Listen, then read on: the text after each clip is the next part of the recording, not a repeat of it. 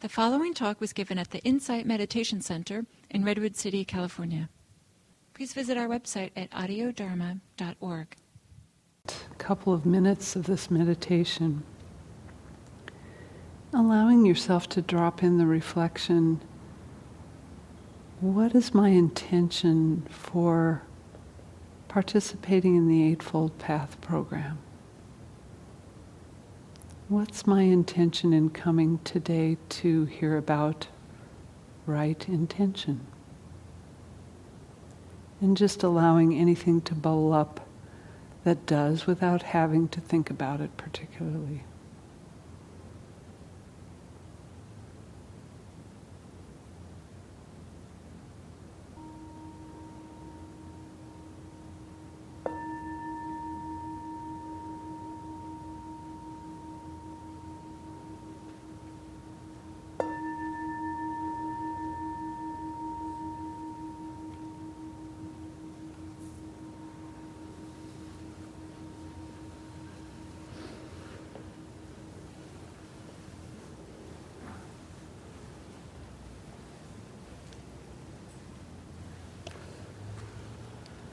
So, welcome to our session about right intention.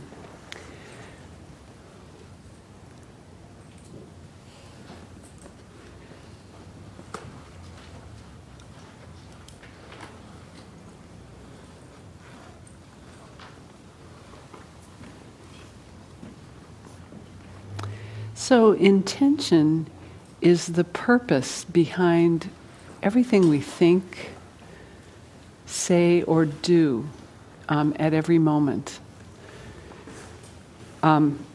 We can think of right intention or, helpful intention as cultivating the motivations between our thoughts and actions that lead in the direction of not suffering or of liberation. So to take a really simple example from daily life, maybe take a moment to think about a meal that you prepared yesterday and what your intention was. So your intention might have been to nourish yourself or to self-soothe after a hard week, to eat because you were hungry, to eat because you were bored or anxious, for the pleasure of the taste of particular foods, or to feed people you care about, or create the centerpiece for a social occasion. Or you could have had multiple intentions for a particular meal. Whatever your intentions are at any moment, and they're coming up every time, all the time, while we're thinking, while we're sitting, while we're doing, whatever they are, they have an impact on your mind, your heart, and your body, and they have an impact on other people too. They have an impact on the world. So they're one of the primary means through which we can either suffer or be free of stress and suffering. Sometimes our intentions, though, are so habitual that we're not really even aware that they're motivating us. So in the Eightfold Path, when we explore intention, we're often first working with what we might call unhelpful intentions, the first things we notice. Recognizing the kinds of intentions or motivations that cause our suffering. So the Buddha pointed out three particular unskillful intentions that he invited us to focus on. And those were lust, which is sometimes described as greed, ill will, and hostility. Lust in this case means craving or clinging or attachment to addiction, to things that hold us back from freedom. So clinging starts in the mind and results in action, in maybe unhelpful thoughts or unhelpful actions. In the case of the prior example of why we prepared a particular meal, if the intention was craving, we might have selected foods that weren't so healthy for us or eaten too much of them and contributed just a little bit to eroding our health over time. Or we might have had a wholesome intention, eating something nourishing, providing food to people we care about. So you can see different things roll out of every intention. And we may be caught in lust or greed more than we even realize. We associate the word lust with sex, and certainly there are some sexual activities we might engage in that create suffering for ourselves or for other people. But we can also broaden our thinking to realize we could be lustful, addicted to, clinging, or overly attached to other things. So we might not typically think of the word addicted with respect to some of our behaviors, but maybe we are compulsively attached in some similar ways to some motivations for thinking, speaking, or behaving in certain ways. And this can be very, obvious, or it can be very subtle. So, for example, we might be addicted to self-criticism and self-improvement. Our whole meditation practice could be a self-improvement project. And when we sit down to meditate, we might have a subtle agenda of where we want to get with that particular sitting, or with meditation in general. We might be very attached to habits of reactivity to the external world. Could be, we feel very free to sound off or criticize or complain, to colleagues. Or on the other hand, we could suppress our feelings, be overly compliant, not speak up. Maybe we're compulsive in our habits with respect to the phone, the television, the internet. Maybe we're attached to comfort and can't imagine doing without our, soft bed and our morning cup of coffee. So it can be, like I said, really subtle. Or we could be, there are innumerable ways we soothe ourselves, and there can be quite a bit of attachment there. But we could also be caught up in serious addictions like alcohol and drugs that are, recognized by most people as addictions. Or we can be caught in very less obvious forms of suffering, like habitually tuning out people or news that we find disconcerting. Lust, greed, or attachment can take a lot of different forms when we're hooked on certain thoughts or behaviors. So you can start to hear how not only greed, but also ill will and hostility can start to enter in. So, maybe take a moment right now and just consider how, what are some ways that you feel you cling to something that is really hard and really persistent, hard for you to stop being attached to. Could be an idea about yourself, could be something you do, something you think. Certainly the presidential election provides us plenty of chance to see our attachments, our views.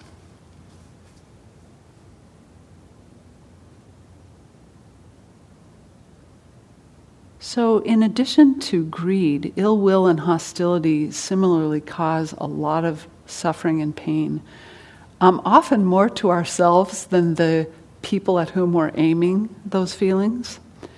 And Chris and Bruni will talk more about ill will and hostility and the antidotes in right intention that help us heal from those forms of suffering. It's really important with our practice on this path to start by recognizing when we are suffering these kinds of afflictive emotions or intentions. So at first, we might start by feeling the negative after effects of having been caught up in greed, ill will, or hostility. Even if they're subtle, sometimes they're almost funny, they're so ridiculous. I was sitting here this morning as practice leader, and silently sitting with my eyes closed, and I could hear a lot of people coming in late and sitting over here. And the thought came up, oh no, I won't be able to sit in my favorite spot.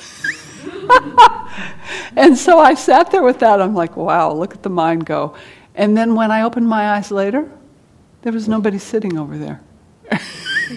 So I got stirred up just this much about something that wasn't really happening. And a lot of times our intentions work that way. But sometimes we're really recognizing something that really doesn't feel good after we feel greed, or after we feel ill will, or after we feel hostility, after those intentions set us in a certain direction. Maybe as we go along, we can catch ourselves right in the middle of it. Like, that was catching myself right in the middle of an intention to grab my favorite spot. Now I have an intention to go sit in the whatever spot in the hall I think is the worst spot in the hall to see what the heck is going on with that attachment. After a while, we may see that we're repeatedly caught in the same habit over and over again. And over time, we can really start to realize just how miserable those unskillful intentions make us, and how it rolls into negative interactions with others sometimes. So if on the highway we want to, get into the line of traffic faster, it's not only miserable for us to subject ourselves to that stress, but, the poor person that we race for the perfect spot. So it can feel overwhelming how often and for how long these unhelpful intentions come up around the ones that we're really stuck on. And then we can get heartily sick of the suffering that follows them, and at some point start to feel a profound shift. We see the greed, the hostility, the ill will, and maybe see them as they start to arise, or even before they arise, and decide we'd rather not be motivated that way. Have you ever caught yourself about to say something to someone and then just, you know what, I don't think I need to say that. I think the way that's going to roll out is not good. Or you're about to grab for something you love and you think, you know what, I don't think I need that right now. I don't think that's going to help me. So the next step on the Eightfold Path is then cultivating intentions that lead to less suffering, ultimately to no suffering. So the wholesome intentions that the Buddha brought up that oppose lust, ill will, and hostility are renunciation, goodwill, which is also called loving kindness, and compassion. And there's a really well-known quote from the Dhammapada that describes the impact of unwholesome and wholesome intentions. You may have heard it before. All experience is preceded by mind, led by mind, made by mind. Speak or act with a corrupted mind, and suffering follows as the wagon wheel follows the hoof of the ox. All experience is preceded by mind, led by mind, made by mind. Speak or act with a peaceful mind, and happiness follows like a never-departing shadow. So every single thought, every single action has either of those two potentials. And recalling what we learned last month about right view, we can start to see karma in action, or the consequences that flow from the very motivation that's spurring us. So when we start to cultivate the right intention of renunciation, goodwill, and compassion, our relationship to ourselves and to others starts to shift in the direction of happiness. So for me, renunciation has felt like the hardest to understand and practice. For decades of my life, I practiced willpower or self-discipline and doing what I thought I should do or what was right to do. And I didn't even see that it was a kind of greed for perfection, a greed that I wanted things to turn out a certain way. And it took a long time because it seemed to work really well, and it was rewarded externally. Like you turn up and you're the most responsible person at work and you get promoted. But if it's coming from willpower, what I started to see, and I didn't see for a long time, is that there's a psychological and physical backlash from that. And ultimately, it's in my practice, as my practice went along, it stopped working. I couldn't do it anymore and couldn't quite find the replacement yet. So practicing mindfulness of intention, after a while, I could start to see the suffering in using shoulds against myself and how they were rather uncompassionate or unkind. I read an essay called Trading Candy for Gold by Thanissaro Bhikkhu, that began to make sense of renunciation for me. And if you're interested in that, Trading Candy for Gold, you can download it from accesstoinsight.com. The title alone helped me start to get renunciation, like, oh, this is trading in something that's not so helpful for something that's more precious and valuable. In his essay, he calls renunciation a kind of intelligent sacrifice. He points to the fear of deprivation that can underlie our sense desires in particular. And that was one that definitely was resonant with me. You know, there were very early childhood experiences that I had conditioned into, like, oh, I might not get enough, I might not do things right, those kinds of problems.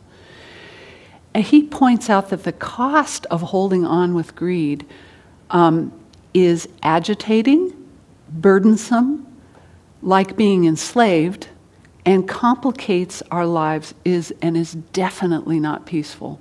So it took me a long time to cultivate that awareness that I was kind of the slave to my own desires, that I was getting agitated by them, and that they weren't really helping me, that they were not peaceful. So the way that we can come to the end of lust is through a deep recognition of how the way that we're greedily pursuing something has a negative impact on us. We have to tune into that again and again for a long time sometimes, until the suffering or stress of it finally makes it abundantly clear that greed is hurting us and hurting other people maybe. We have to get clear on how the alternative feels better.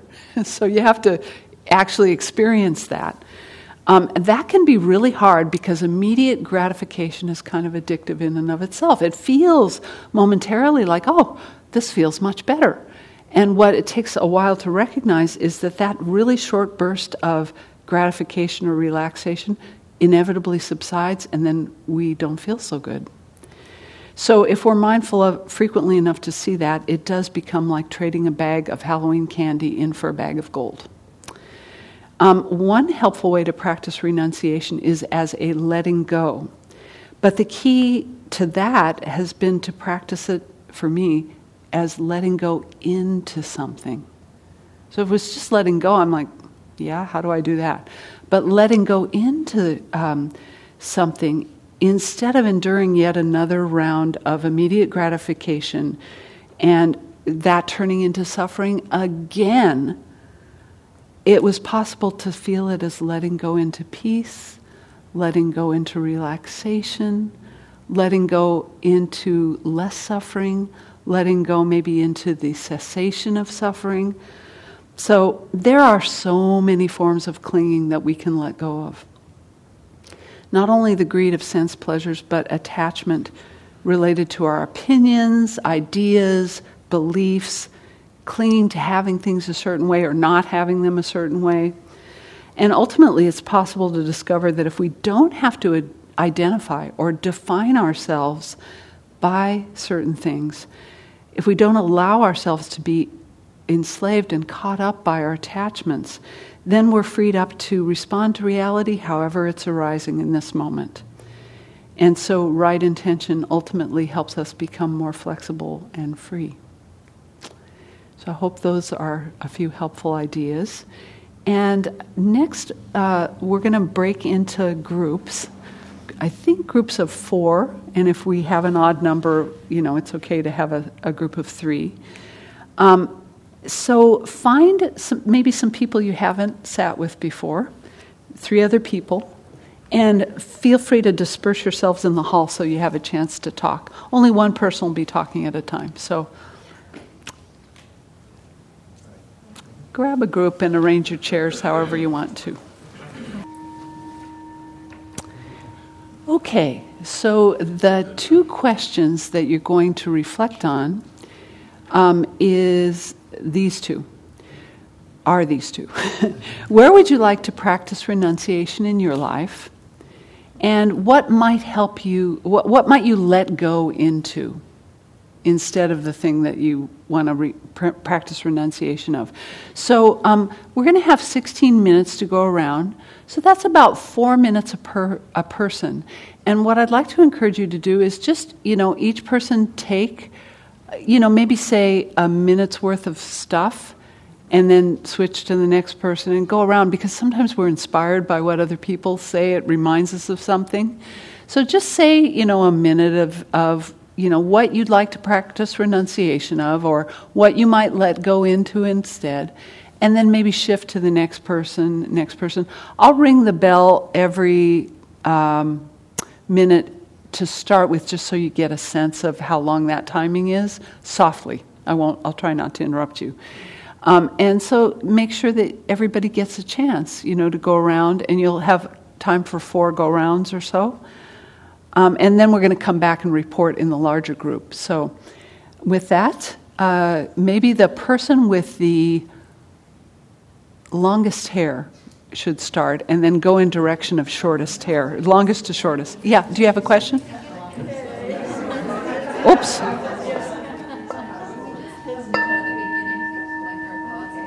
Sorry, yes, very good idea. Do take a minute at the beginning just to be silent and collect your thoughts, and then start. So I'll ring the bell in 1 minute. Can you say the questions again? Yes. The questions are, what would you like to practice renunciation of in your life? And while you're practicing that, what might you let go into instead?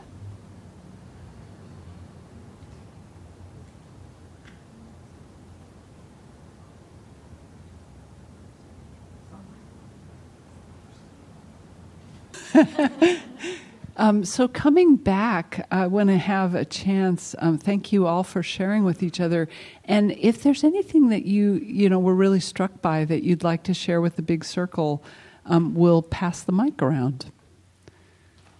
So any observations or anything that you particularly are going to take home about this one?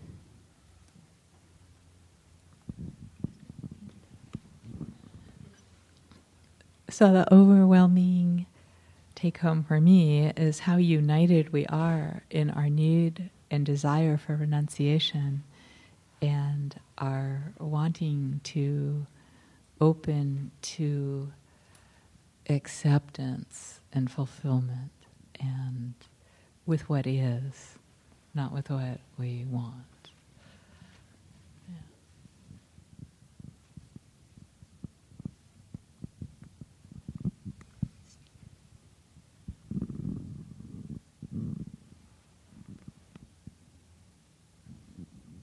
It's good to just hear what other people are thinking, right? So don't be shy.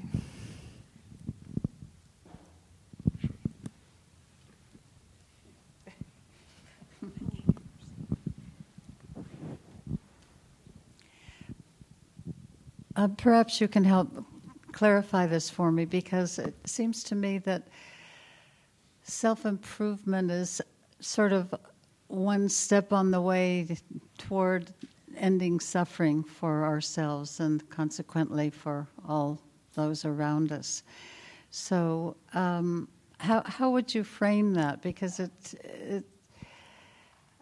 it seems to get a little bit tangled up for me. Really good question. I do think there's such a thing as wholesome motivation to do the practice, remembering to do it. But maybe there's a place that you can start to feel where it edges into, I just need to fix myself. I just need to be better. I just need to be perfect. Or you're hard on yourself, or you're just relentless with yourself. And there's a point where wholesome intention to practice can just edge into this self-improvement. Like, it's such an American thing, right? We've got a gazillion books on the shelves about it. I'd welcome comments from you guys too. Well, one thing that occurs to me to add is that, there's an underlying belief that we can fix everything, maybe, and that we can be young and healthy and the best forever and all the children above average, and it's just kind of not so. And so there's a part of this practice that is coming to be realistic about the limits of perfecting everything. So that's a way in which we can be kind of holding ourselves above the reality of life and holding ourselves separate and superior from others in that quest for self-perfection.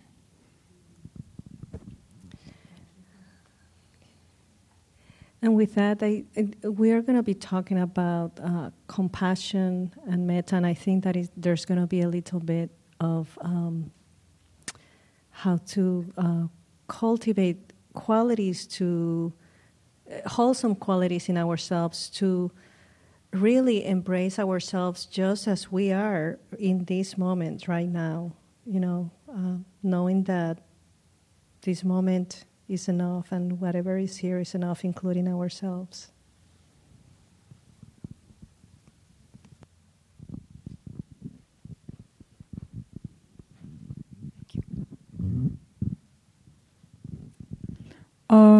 I feel like I've been very involved in the election, and I've felt that if one person is elected, that it is a danger to human life. This is my belief. I've worked on the election, and one thing I'd like to do, first I thought, I'm against this person being elected, and I thought, what am I for? I can't go around all the time, I'm against. I got to think of what am I doing, And I thought, in this situation, I'm trying to protect human life. That's what I'm doing. That's why I'm motivated. But I do feel sort of like I've been sort of kidnapped by the election energy. It's hard for me to do things, and I put off some things. I say, I'll talk to you about that after the election, okay? Just the meeting of the four of us together talking, just that space where we're each talking about our concerns, I was able to come up with something to work on it. So to say, I'm trying to protect human life, I'm responding to, I think, a consequential event.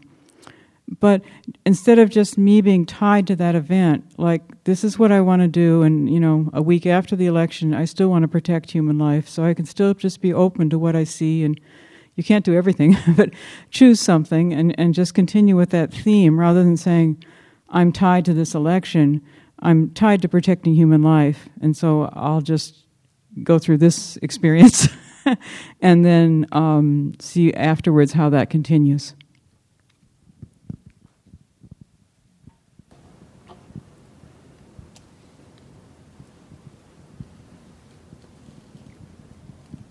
So thank you for those, and I'm sure there's plenty more to talk about, and we'll have other opportunities to share. So we're going to transition over to Chris talking about loving kindness now.